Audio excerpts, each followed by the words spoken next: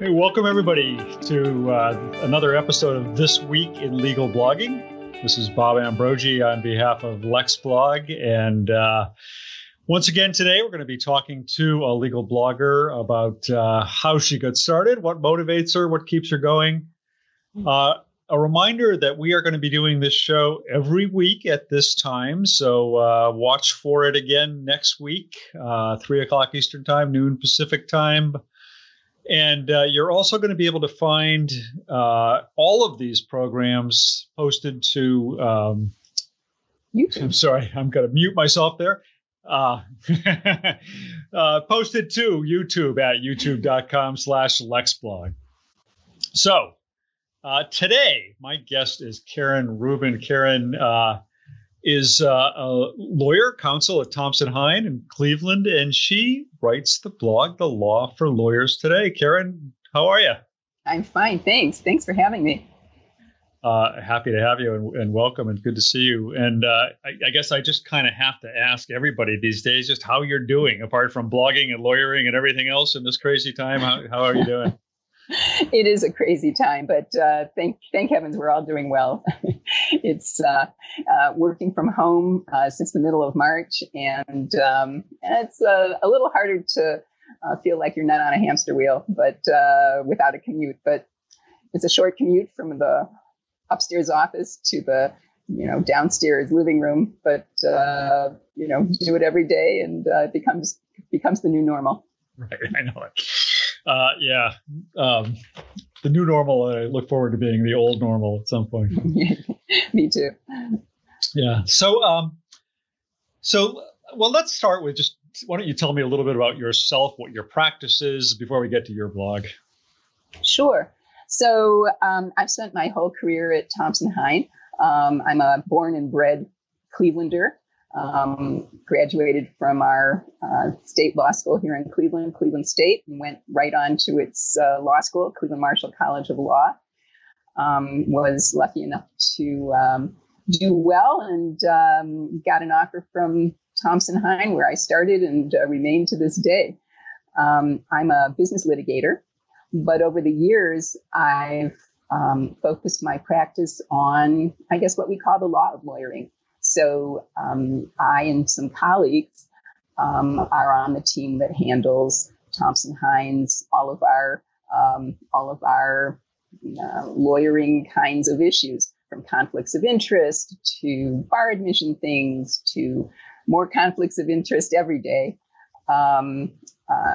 opening offices, closing offices, marketing. We style ourselves the Office of General Counsel. And I do that with the two co-editors of our blog, Frank DeSantis and Tom Fair. I do business litigation also. You're kind of the lawyers to the lawyers in your own firm. That's exactly it. Yeah, that's exactly it. That's great. And your blog is The Law for Lawyers Today, and it started, as far as I can tell, 2014. Does that sound right? As a matter of fact, July 2014. That's exactly right. So we are about to have our sixth anniversary. Yeah, it's about to be your anniversary this month, so that's fun. Yeah. And what's the focus of your blog? Describe what kinds of stuff you're covering there. We talk about legal ethics and professional responsibility. Everything that touches on the law for lawyers, the law of lawyering. We have a national scope, so we often talk about legal ethics rules that might apply across jurisdictions. And we try to be very timely. We try to offer people, we try to key our posts to things that are happening now, things that are of particular interest. Sometimes they're cautionary tales. Sometimes they're don't let this happen to you. And that seizes everybody's interest in the law world. But other times they're more thought pieces and things that are of less don't let this happen to you, and more have you thought about this and do this. Yeah. A lot of ethics stories are cautionary tales, aren't they? Yes, if only more lawyers would pay attention. But hopefully they're paying attention to you.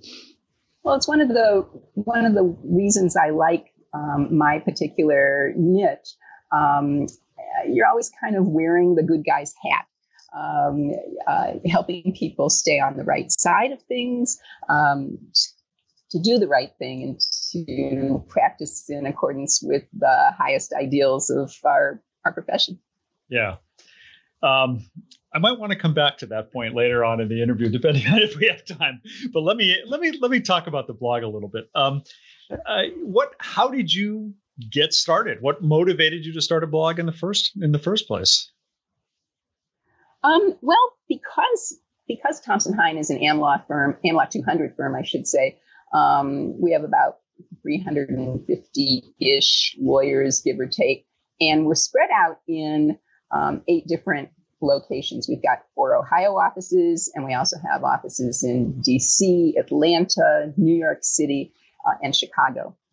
And so my colleagues in our Office of General Counsel, now our co-editors, started thinking about the fact that we have a lot of expertise in this area that we could share, that we could put out there for the benefit of other lawyers.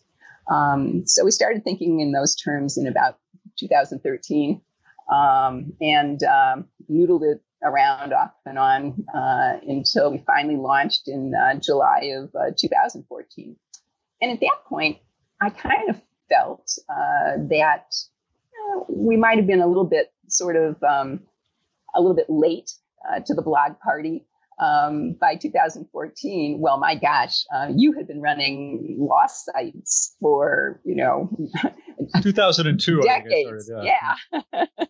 For decades by then. And a lot of other law firms had not only single blogs, but multiple blogs, and including frankly, firms that were in our marketplace.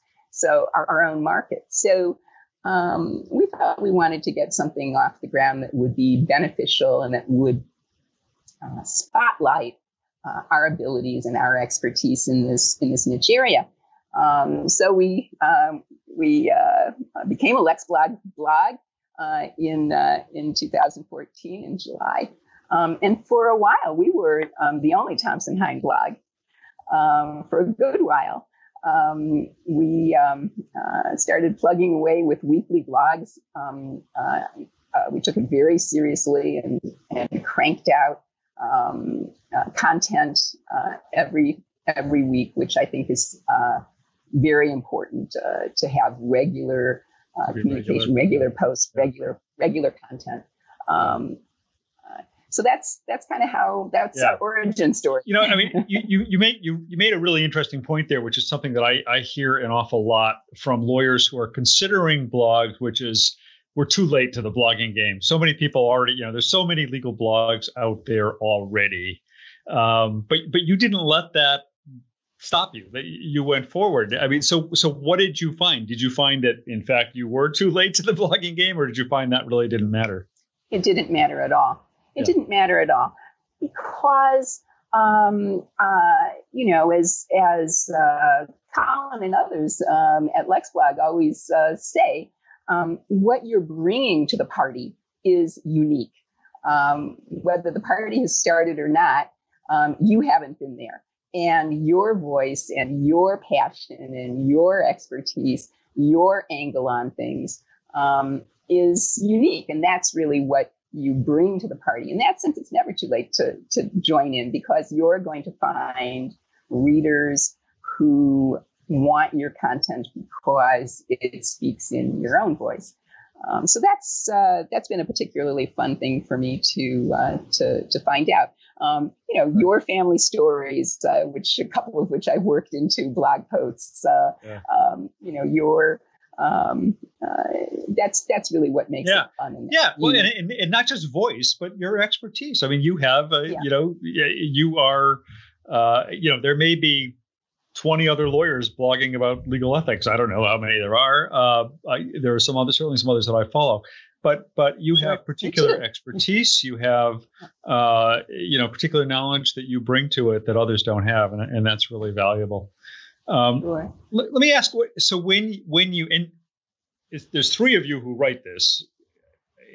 Was the three of you right from the beginning? Did you kind of conceive this and create it together, or did you kind of take the lead on it? I'll call myself the chief cook and bottle washer. Okay. I could not do it without Frank DeSantis and Tom Fair. They are my second eyes and ears on every piece of content we push out. I co-author posts with them and with others at the firm. But I'd say of the 250 posts that we've done over the past 6 years, I think we're about 250, 260, something like that. I forget what the count says. I forget what the count says on the top of my admin site, but the vast majority are written by me. Yeah. But as I say, you need other people in the mix too. You need good co-editors. You need a good team. And I take pride in the fact that we've got one. Yeah, having a co-editor is valuable. I mean, I've always blogged by myself for the most part, but I'm a former journalist and formerly worked in publishing, and I miss having, those others to, if nothing else, to be a second set of eyes and right. kind of help me, look at something I've written and tell me I shouldn't write it or something else. But also just to bounce ideas off of and whatever else. I mean, do you coordinate among yourselves in terms of who's going to cover what or who's going to be writing this week, or how does that work as a team? Mainly they're there as a sounding board for me and also as a great source of ideas. It's very common for Tom or Frank to say, this is a topic that's blog worthy. We all follow the legal ethics and other blogospheres, and we are very tuned into current events in ethics world, as I call it. So, but they're a great source of ideas about what to write next, and to kind of keep everything fresh and keep the ideas flowing. They're wonderful at that. It sounds like when you started out, your primary intended audience was the lawyers in your firm. You saw this as a vehicle for communicating with lawyers spread out in different locations in your firm. How did you get, in the early days, how did you develop a readership either among those lawyers in your firm, or how did you start to build it out to an audience beyond your firm? We actually always had a vision of the blog as outward facing. We had the idea that the Law for Lawyers Today was definitely going to be a resource for our own lawyers. But we knew that there would be an audience externally also. And we, from the very beginning, were facing out as well as in. So we suspected, and it's turned out to be true, that there are a lot of in-house counsel out there, GCs, who would find what we have to say very useful because they don't have an office of general counsel. Right. They don't have ethics counsel sitting in, their corner suite or maybe anywhere else either. And so in some important senses, we knew we might have an opportunity to become very, very useful to those kinds of consumers, readers, to that audience. And that has turned out to be very, very true. Many clients of Thompson Hine, their GCs are subscribers, or we can tell that they're clicking on our content. And we can also tell that there are many small companies that where we might be the closest thing that they have to, an ethics consult for them. So that's always been what we aspired to, and each year I think it becomes more and more something that has come true. Yeah. Has part of the goal been to bring in business related to ethics work? And if so, how's it worked at that goal? We do market our expertise externally. We help other lawyers through thorny issues when we have the opportunity to do so, whether it is a partner dispute or a partnership divorce, so to speak, some bar admission problems, the occasional disciplinary issue that unluckily falls into somebody's lap. But the main goal was to position ourselves and to credential ourselves as the go-to people, or as the experts, the folks that have an enormous amount of expertise and knowledge because of the focus that we've had over the years on the law of lawyering. So, we didn't go into it with a specific business goal. We knew that it might come, and we knew that if we built our audience and credentialed ourselves, we would have opportunities that would in turn build the potential for business in our niche area. And judged by the number of speaking opportunities we get and the number of engagements we have, we've been pleased. Yeah. Speaking opportunities. I don't know if the press reaches out to you. I mean, those are all some of the side benefits I've seen dramatically over the years from blogging. Yes. Is that you get it's funny for me being a journalist. I'm a lawyer as well, but coming from a journalism background is that I've seen it from both sides. On my blog, I'm kind of acting as a journalist and covering people and reporting, but I'm constantly getting calls from journalists about topics I write about or about the industry more broadly, and I'm sure that happens with you as well.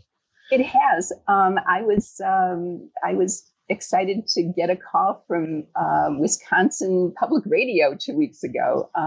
They had an interesting case come down, and the reporter was looking for, it had a legal ethics issue. It was about judges and whether they could be Facebook friends with litigants, parties in front of them, in other words. I had blogged about that a couple of years ago, and the reporter found it, and I had an opportunity to be part of an NPR piece because of a blog post I wrote. So stuff like that is just so fun, and it's so validating. Also, it really makes you feel that you are providing a service. You are providing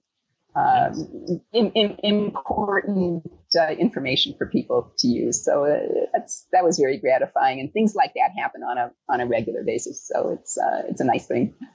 Yeah, I mean that's kind of funny because one of the next questions I was going to ask you was how has blogging affected your career, if at all? And I guess that's one way. But are there other ways that you feel that maybe your career is different today than it might have been today had you not been blogging?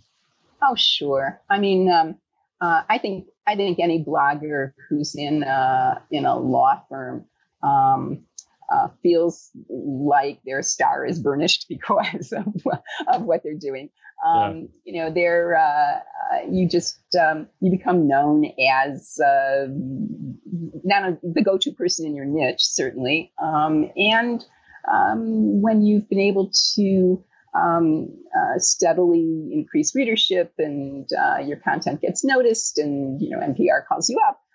These are all good things for anybody's career. Those are all good things, right? The other thing I feel really gratified by is that I've been able to be kind of a blog evangelist. We started out with our lone little. You're anticipating all my questions.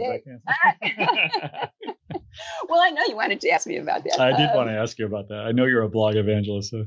Well, we've gotten from our one little blog late to the party. Now Thompson Hine has 5 blogs, and I just couldn't be prouder of that. I think that growth illustrates just so much good things about blogging and the willingness of people to grow in their own niche and to have a voice and to push out content that other people are really, really interested in. So it took a while.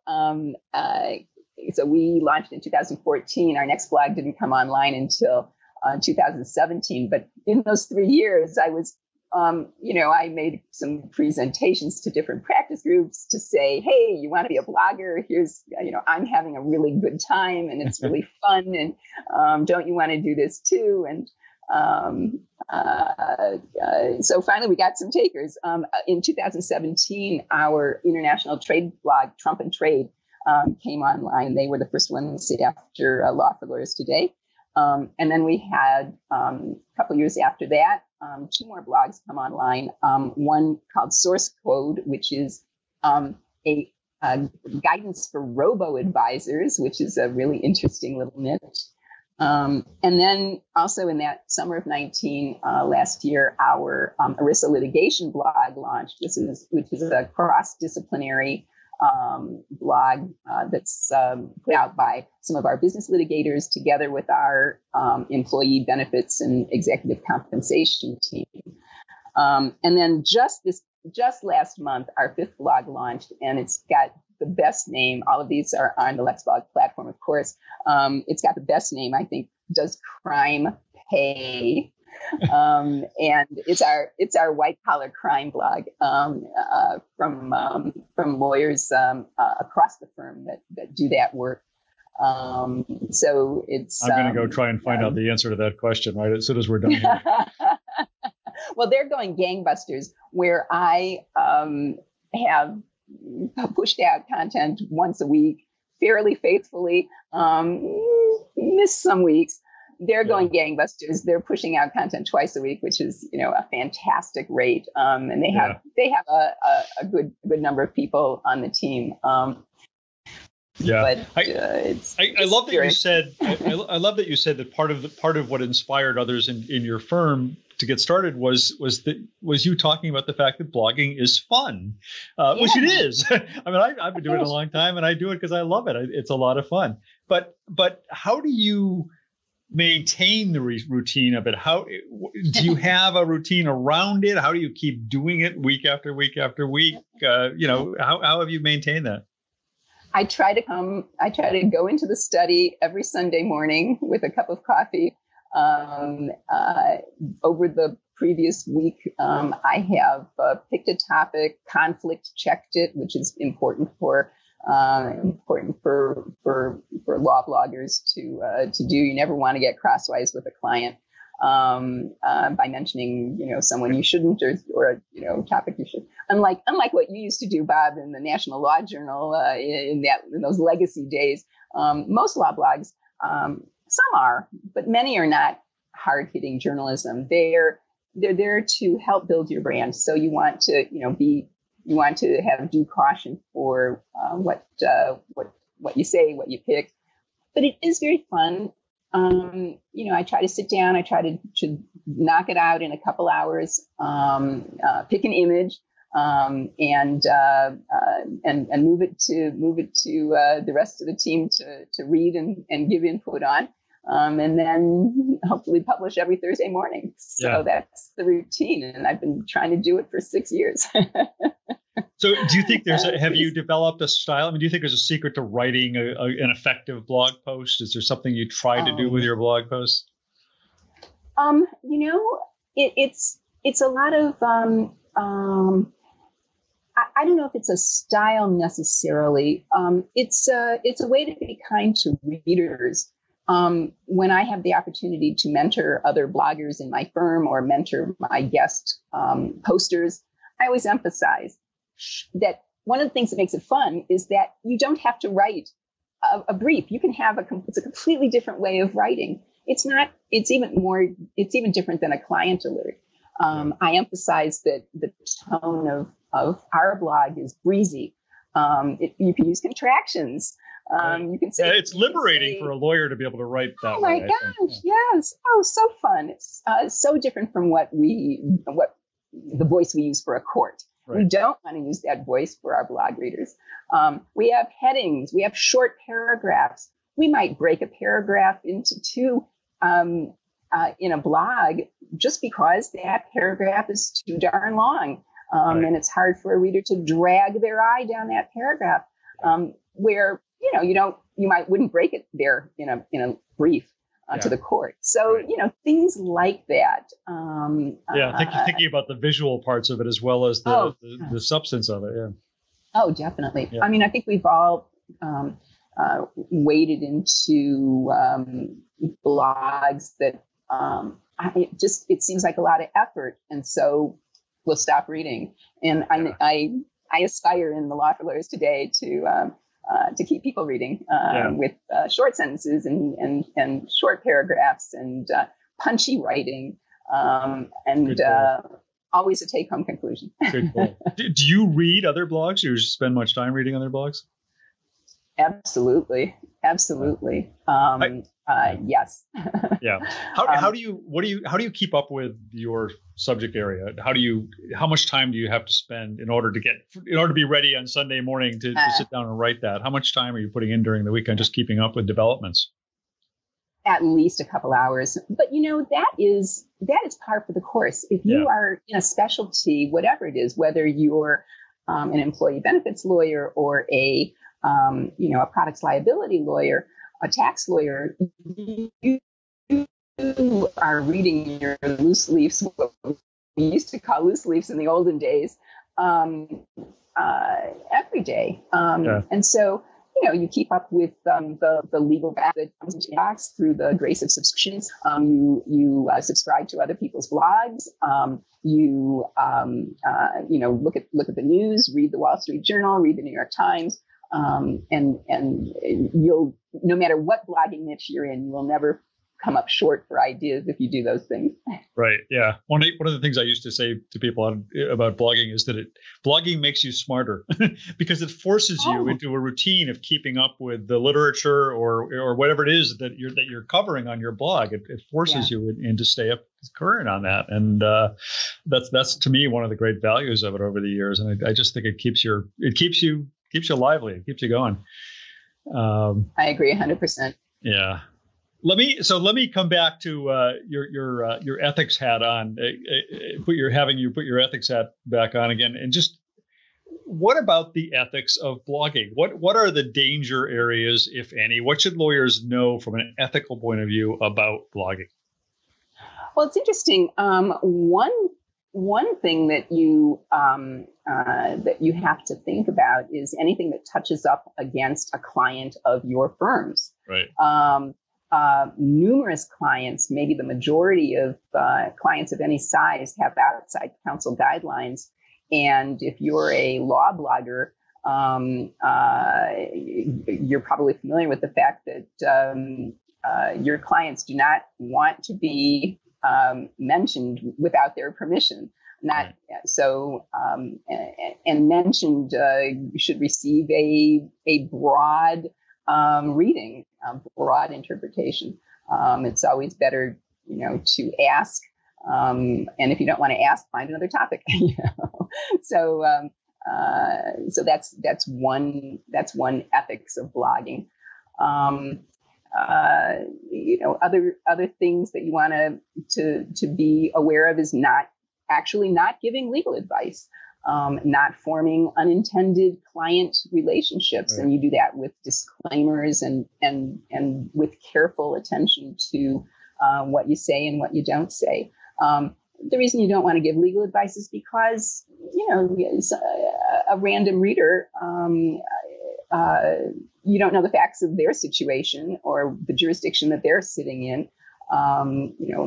Many things that we say as bloggers about the law are very jurisdiction specific, and you always want to be wary of opining or advising and tread carefully in those directions. Yeah. What are there any issues that you've been writing about lately that particularly interest you? What's hot right now in topics that you're covering? One of my colleagues just wrote this morning on something that's very hot, and that is remote working. The licensing issues and the unauthorized practice of law issues that working remotely, perhaps as a pandemic refugee, you've left New York, you removed yourself from Florida, and you've gone to your second home in another state. Well, in another jurisdiction, if you're not licensed there, so what's the story? Right. So that's a very hot topic.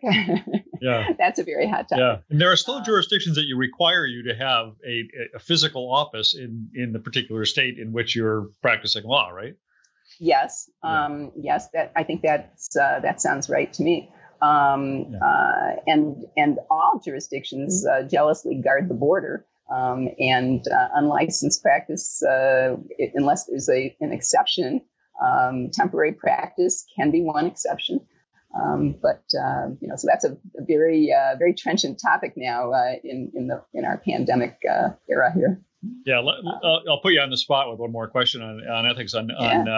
There's so much talk right now in a number of states around the possibility of reforming, revising the rules of professional conduct pertaining to things like unauthorized practice of law or to ownership of law firms by by non-lawyer entities. Do you have a position on all of that? Do you think reform is something that we need, or are you happy with things the way they are? Well, it's very interesting. I was talking to a colleague the other day, and I said, wouldn't it be nice if our license to practice law was like a license to drive a car, and shouldn't it be? I also remarked that we're not going to see that in our lifetime, but the model rules have opened up that kind of practice and tried to solve some of those issues that are particularly acute for transactional lawyers. And so there's movement afoot, there's reform afoot. And that's always a good thing. It keeps our profession vital and keeps our things percolating along in the right direction, I think. Yeah. Well, just like I warned you that I probably would, I've kept you longer than the 30 minutes I said I would have you here. I have a bad habit of doing that. But let me just, any closing words of advice for other lawyers who are thinking about blogging or who are maybe doing it, installed in it, or whatever else? What would you say?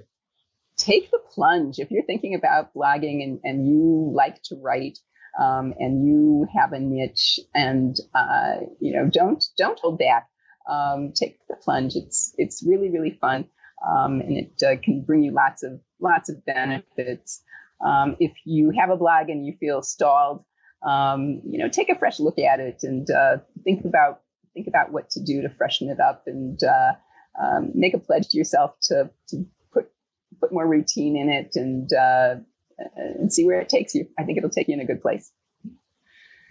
Well, Karen Rubin, thank you very much. It's been a real pleasure to speak with you.